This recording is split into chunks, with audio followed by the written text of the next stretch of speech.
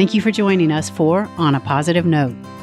I'm your host, Paula Phelps, and each month I'm sitting down with a songwriter, recording artist, or music insider to learn how music can lift our spirits and heal our hearts. Music education programs are usually designed to teach students who want to be musicians or music teachers, but today's guest sees music education as a way to teach many other valuable life skills. Nadine Leavitt is a mother, former opera singer, and the founder of Whirly EDU, which uses music to teach social-emotional learning skills to children. She sees music as a vehicle for teaching empathy, collaboration, impulse control, and so much more. And today, she's going to tell us how music can help change the way young learners look at the world. Nadine, welcome to On a Positive Note. Thank you so much. Thanks so much for having me. Oh, this is so exciting to have you on the show because you're a perfect fit for everything that we're talking about and everything that On a Positive Note represents. And so before we dig into that, let's tell the people a little bit about you. And I really am interested in knowing how your background as a music artist has led you into the path of music education. Yeah, it really is the example that your career these days doesn't have to be a straight line, right? I've been a meandering journey. I've been on a Those are the best, aren't they? Absolutely. So, I started actually as an international trade lawyer, but I was an opera singer by night. So I love to sing, and a lawyer by day. And one day I just realized that arguing about cheese for the last 6 years was not making me feel fulfilled or connected, but the singing really was. And so I kind of went further. It was actually my now husband, but at the time boyfriend, who really encouraged me to pursue the singing again, like full time, because he'd come home every day and I'd be singing for 2.5 hours at least. He said, if you're serious about it, you should really go back to doing it. You're not getting any younger, which I didn't really love that comment. Yeah. But it was true. And so I went and pursued the singing again full time and quit my job and absolutely loved it. And I actually started, of all things, in the professional bull riding. I know that sounds a little random, but I had the opportunity to meet Randy Bernard and a few other people at like a dinner, and they asked me to sing, and I'd had a few wines. So I said, absolutely. And I got up and I sang. And they both asked, the people at the table both asked me if I would sing the national anthem. And one of them for Randy Bernard was the professional bull riding. I jumped at the chance and I said, absolutely, this will be fantastic. And being a New Zealander, I didn't know the national anthem for America yet. And I had to figure it out. But it's a tricky one. I know. The first entree back was actually at Madison Square Garden. Oh my gosh. So, no pressure whatsoever. No pressure. Exactly. And so right before I went on, somebody said to me, don't forget the words. Everyone forgets the words. So that was kind of a cruel thing to do. But so I started really my career, and I ended up touring with the professional bull riding a little bit. And I got to sing Nessun Dorma. And then when Randy went to Indy 500, he had me sing on the main stage of the Indy 500. So it was like really amazing. And I got more and more sports sort of opportunities, and then started doing my own shows, sort of wine tasting shows, and finally got the opportunity to meet with, David Foster. And I'd been wanting, oh my gosh, I'd been wanting to meet him forever because I thought he would absolutely understand what I'm about. I really wanted to democratize and sort of make it less exclusive, make opera less exclusive and more inclusive and fun and a little bit different. And he absolutely, I thought, would understand that, and he did. And finally, I got to meet him through a friend of mine, and honestly, I didn't believe that they could give me this intro, but they did. They really came through. And they said, you have 20 minutes with him, and I was with him for, I think, 3 hours, and he asked me what I was doing that night. Of course, I said nothing, even though I was supposed to be going to a friend's wedding rehearsal dinner. You could have missed the wedding for that. I know. I'll catch the next one. Nothing. Exactly. And he asked me if I'd sing that night at a show. So that was amazing. And then got to do more and more with him and his whole crew, and got to sing in Canada, all over the show. It was really fantastic. And then, of course, I had kids. And the last thing I wanted to do was be on the road anymore. But that ultimately led me to, and I still sing, but I think when you're not recording, I remember talking to my sort of manager at the time, and he said, look, if you're not going to be touring, you don't really get to have a career in this, because it doesn't work that way. So I ended up doing one more show where I was doing, it was for a vocal health benefit, and I was opening for Steven Tyler.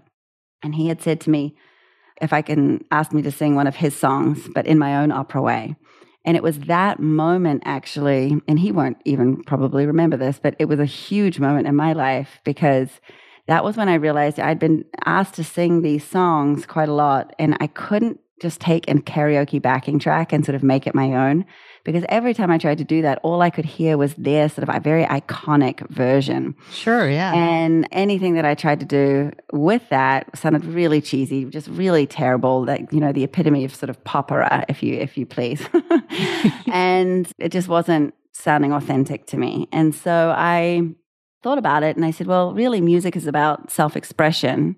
So it's interesting that there's nothing out there that's kind of, I guess, an Instagram, but for music, that allows you to take a song, break it down into what I call campfire mode, which is a guitar or a piano, and choose your own instrumentation, choose your own key or your own speed. If you're a girl singing a guy's song, generally speaking, it's always in the wrong key. Or if you want to make it mean something different, it's amazing how just changing the tempo can really influence the song and the delivery. So I basically made this, let's call it a karaoke on steroids product that allowed us to do all of those things. And it was that product, Whirly, which ended up getting into schools for some reason, because as people were learning songs, they wanted to slow it down. As I said, if they were singing a guy's song, they just wanted to be a little bit more creative with it. Okay, I'm going to interrupt because I'm going to come back to Whirly, yes. But I have to know, first of all, what Steven Tyler song did you sing? Oh, Crazy. Oh, really? Mm-hmm. Really? What an incredible, that had to be just an incredible experience. And what was the audience doing when they heard your rendition of it? I could see him watching, which was kind of crazy, right? I could see him grinning from ear to ear. So that was pretty amazing. And the audience, they were super supportive. I don't know. I always feel like that's where you get your energy from in live shows. I just love watching their faces. And I think what really strikes me about your whole story is what a beautiful example of when you are supposed to be doing something, the path will appear. You take the steps and it just unfolds in front of you. It doesn't mean you didn't put in a whole lot of work, but the way that it happened, it's not supposed to happen that way. If someone had written a book and this is the path, they would have said, okay, that's fiction. There's no way it ever happens like that. It's so true. And it felt like that, actually, that awareness came through while these sort of random events kept happening. And I still feel like that because I think other people might not see it all connected. I see everything that I've done as being incredibly connected because every single part of my career, from law to the singing and all the relationships that I've made, have really now influenced the way that I problem solve in education. And it's also what allows me to bring all these different people in to, for example, help teachers with PD Reimagined and all the things that we're doing with Whirly EDU. And it's all working in a really beautiful way together. Yeah. Yeah. I can see how it's just so interwoven. And when you step back and look at it, it's like, oh yeah, that's a beautiful tapestry and everything fits together as it should. So I think that is absolutely amazing. So you started Whirly, and as you said, you were a lawyer, so you were like, this could have some challenges. I was already sitting on a couple of different education boards. So I would go to classrooms actually because of those boards and trying to see what worked, what programs worked, what didn't work. And I noticed people using Whirly in the classrooms. And that's kind of what got me excited and also a little worried. And I do remember saying to a couple of people, I said, I'm going to build something specific to education, and it'll just be a little side thing, and it'll just be something that's just a safer version of Whirly. But I fell way down that rabbit hole, way down that rabbit hole, and I got really excited by it because I started to really be driven by the impact we could have. I noticed very early that there was this sort of conflict in the sense that we don't teach English to be a writer, or math to be a mathematician, or science to be a scientist. And yet in schools, for some reason, at the very, very outset, we only teach music to be a musician.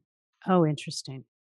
And I just thought, wow, that seems to set you up for failure because not every person is going to have the interest or drive to be a musician.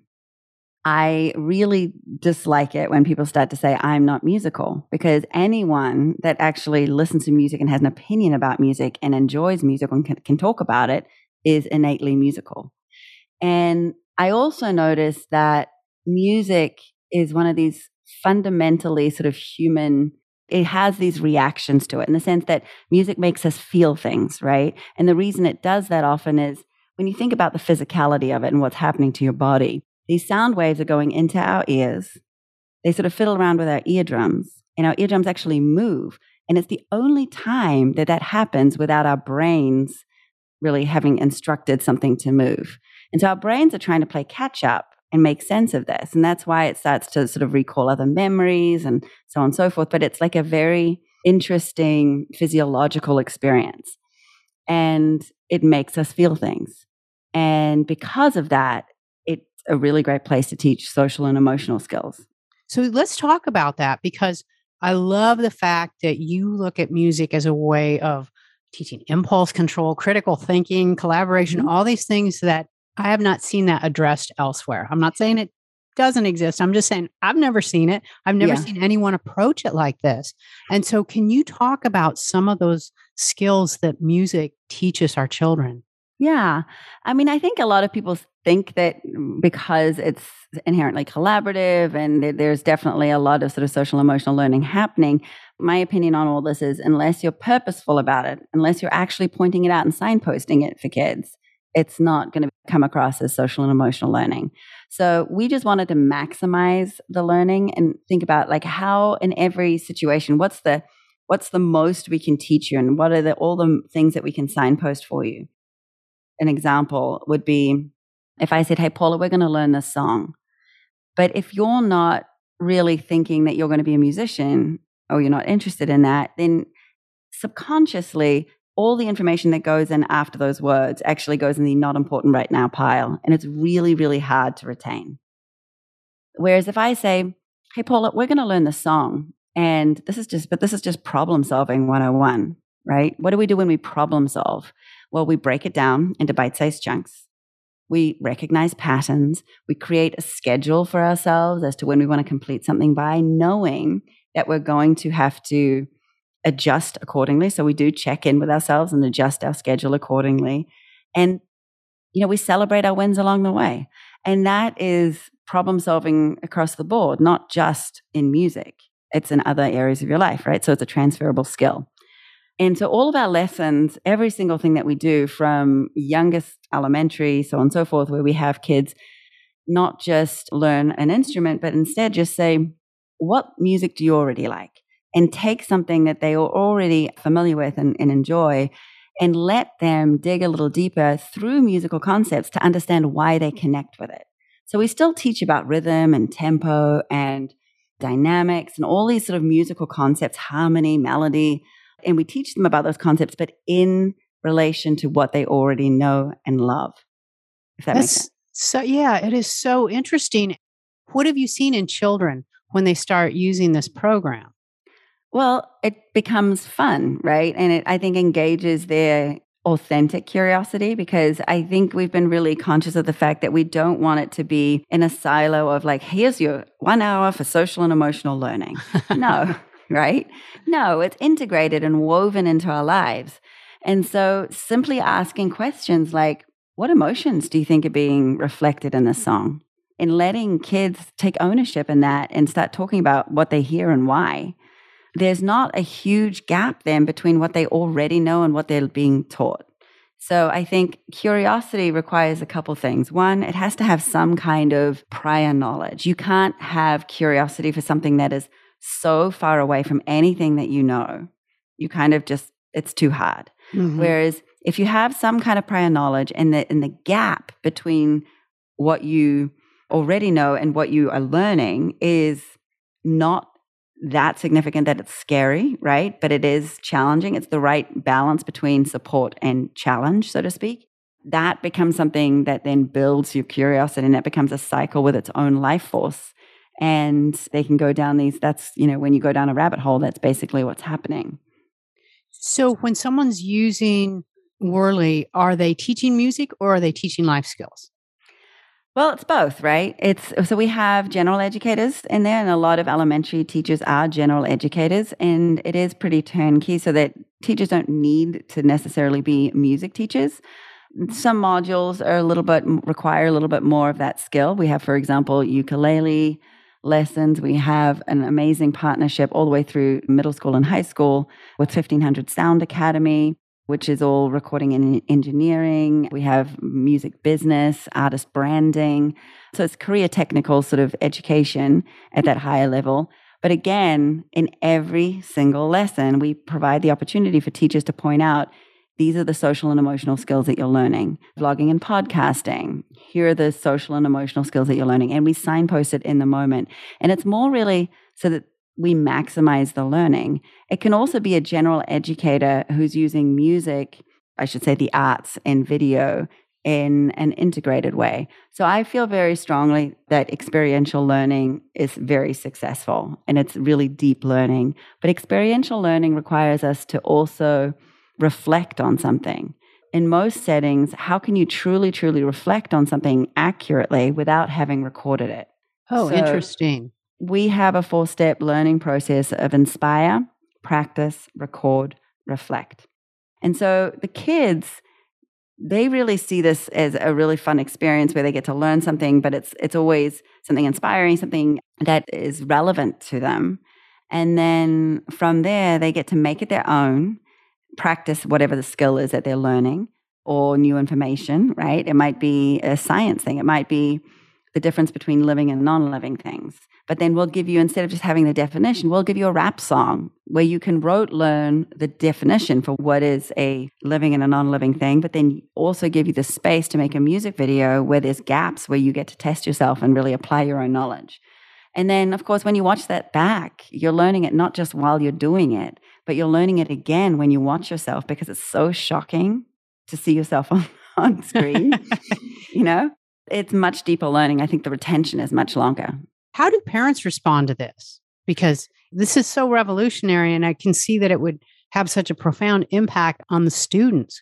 So what are the parents saying when they see their children learning these other subjects that unrelated to music seemingly and really thriving and growing? Well, so far we've had only positive feedback. Only positive feedback. So interestingly, right before the pandemic, I think we were a little ahead of our time in the sense that we require internet, number one. And a lot of schools didn't have internet in the classrooms. They might have had it in the staff rooms or in certain rooms, but they didn't have internet in the classrooms. A lot of that has changed. Staff also, I think teachers these days are much more adept at technology. But one of the things that we noticed during the pandemic, and you know, we've had a mental health crisis looming even pre-pandemic. It was just exacerbated by the pandemic, I think. And what's been interesting is this concept of self-expression. So yes, we have all the lesson plans that are teacher-led, and we, in every aspect, we never want to replace the teacher.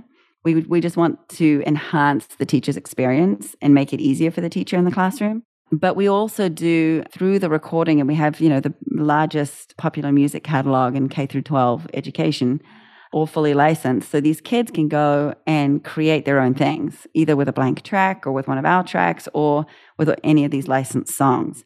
We have videos there that teachers can share with artists teaching kids how to do a certain skill, whether it's an instrumental or otherwise. And so I think it is something that parents see as being something that brings joy and energy. And to me, that should be the goal of all education. We should be fostering this sort of concept of a lifelong learner and celebrating curiosity. I 100% agree with that. And another thing that struck me as you were talking, you know, anxiety has been so high. Mm-hmm. It was, like you said, mental health was not good before the pandemic, and anxiety and depression just skyrocketed during the pandemic. And so how can music help in terms of that? How can it help children become more at ease in the world around them? Because things are still in upheaval. There's still so much turmoil and anxiety going on. So how can that music help them? Well, it's interesting. Let me just back up a little bit. So I think one of the things that can happen with emotions, and I do a lot of work with emotions very specifically, is that challenging emotions like anxiety and so forth, and the groups that come with anxiety, right? There's lots of emotions there. can absolutely hijack our brains. So the hippocampus of our brain, the part that basically controls the going in and out of information, right? The retention and recall of information, can only ever inhabit one task at a time. You can think of it as having a waiting room. So there's different tasks that can be in the waiting room and dip in and out and dip in and out. But it's not at any one time, there's only one thing, one task for that hippocampus. So when you have these really challenging emotions like anxiety, that's taking over, like all these big emotions that are taking over your brain, your hippocampus, there is no way that you can actually intake any other information or recall any other information. And a good example of that is, for example, grief. So when you're feeling grief, you might read the same paragraph 30 times and still not retain a single thing. And so the biggest thing is you have to, there's a cycle to these. Whatever is driving those really big emotions, you have to interrupt that cycle, right? And whatever's causing you to feel overwhelmed. Overwhelmed is just a drowning out of our nervous system because all those really big challenging emotions are vying for attention. So you have to break the cycle somehow. Music is an amazing way to break that cycle. So to interrupt the cycle, I should say, and stop the drive of these super challenging emotions. And the reason it does that is because it makes us feel things. And so even if we're feeling a certain emotion, if we listen to certain songs, it will get our attention and interrupt whatever we're feeling with something different. Now, one of the exercises that we do with Welly EDU is we have kids think about all the different emotions that they're feeling regularly in a given, week, month. And we try and have at least 15 emotions that they're exploring. And of those, which is, by the way, a really high number considering a lot of people think of 4 or 5. Yeah, emotions. We have the basic 5. It's like the food groups or something. Exactly. So it's already stretching it there. But then what we do is we have kids pair each emotion with a song. And now they have what we call an emotional playlist. And I love this. Explore, like, what does it feel like to go from one to another to another? Because sometimes, like, if you're really frustrated and angry and feeling misunderstood, or there's so many different emotions that might go with that, and then you listen to a super happy, confident song, you're going to be irritated by it. Yeah. But if you start to nudge, like, you can create a spectrum, right, of things that you love to feel and see what goes kind of together, and you can create yourself a little landscape for your playlist, and you can start exploring what it feels like to move between these different songs. And it's a bit like a remote control, where you start to be able to say, okay, if I'm really sad, it's important for me to identify and acknowledge my feelings right now, or anxiety. I'm feeling really anxious. It's important for me to acknowledge it and think about what it might be signposting for me. But at the same time, I can move out of it. There are ways to interrupt those cycles and create space around it. So imagine how great it would be to put on music and just dance, right? Or put on music and just sing, and just let yourself really feel certain emotions, because you do, I think, healthy processing of emotions, you have to allow yourself to feel things and let them be there. And that's okay, right? The more that we try to repress emotions, the more that we try to ignore our emotions, the harder it is, I think. The longer they'll be there. That's a whole nother subject. But I think music is a wonderful way to interrupt the cycles of emotions. And remember, emotions come in waves. So anxiety and stress, I think there are definitely ways to use music to put us in certain moods. I love what you're doing. This is just absolutely fascinating and so well needed. The skills that you are teaching our children and young people, this is just amazing. And I wish it had been around. I wish you'd done this 40 years ago, but you couldn't. Thank you.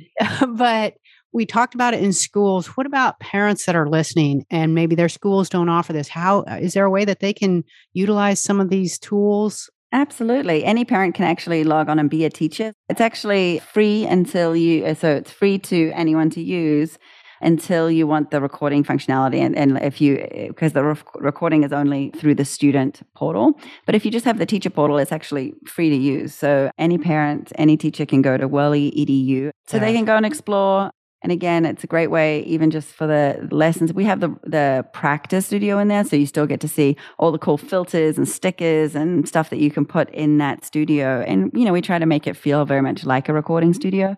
And I think if people use this as a family, I think this could be so changing because, like I said, right now, there's a lot of anxiety. There's a lot of things going on with people and because of everything going on in the world. And what a great tool for families to move through these emotions together. Absolutely. Absolutely. Wow. Nadine, what you have done is absolutely incredible. I'm so glad that you came on and talked about this. I'm excited to share the links and more information on our landing page and let people know about you. Now, what is it, the main thing that you really hope people take away from this conversation and from using Whirly EDU? I think it's that awareness, right? Mindfulness is just an awareness. And I think encouraging people to be mindful when they're listening to music or playing music, like really trying to be aware of how it makes you feel, what and why.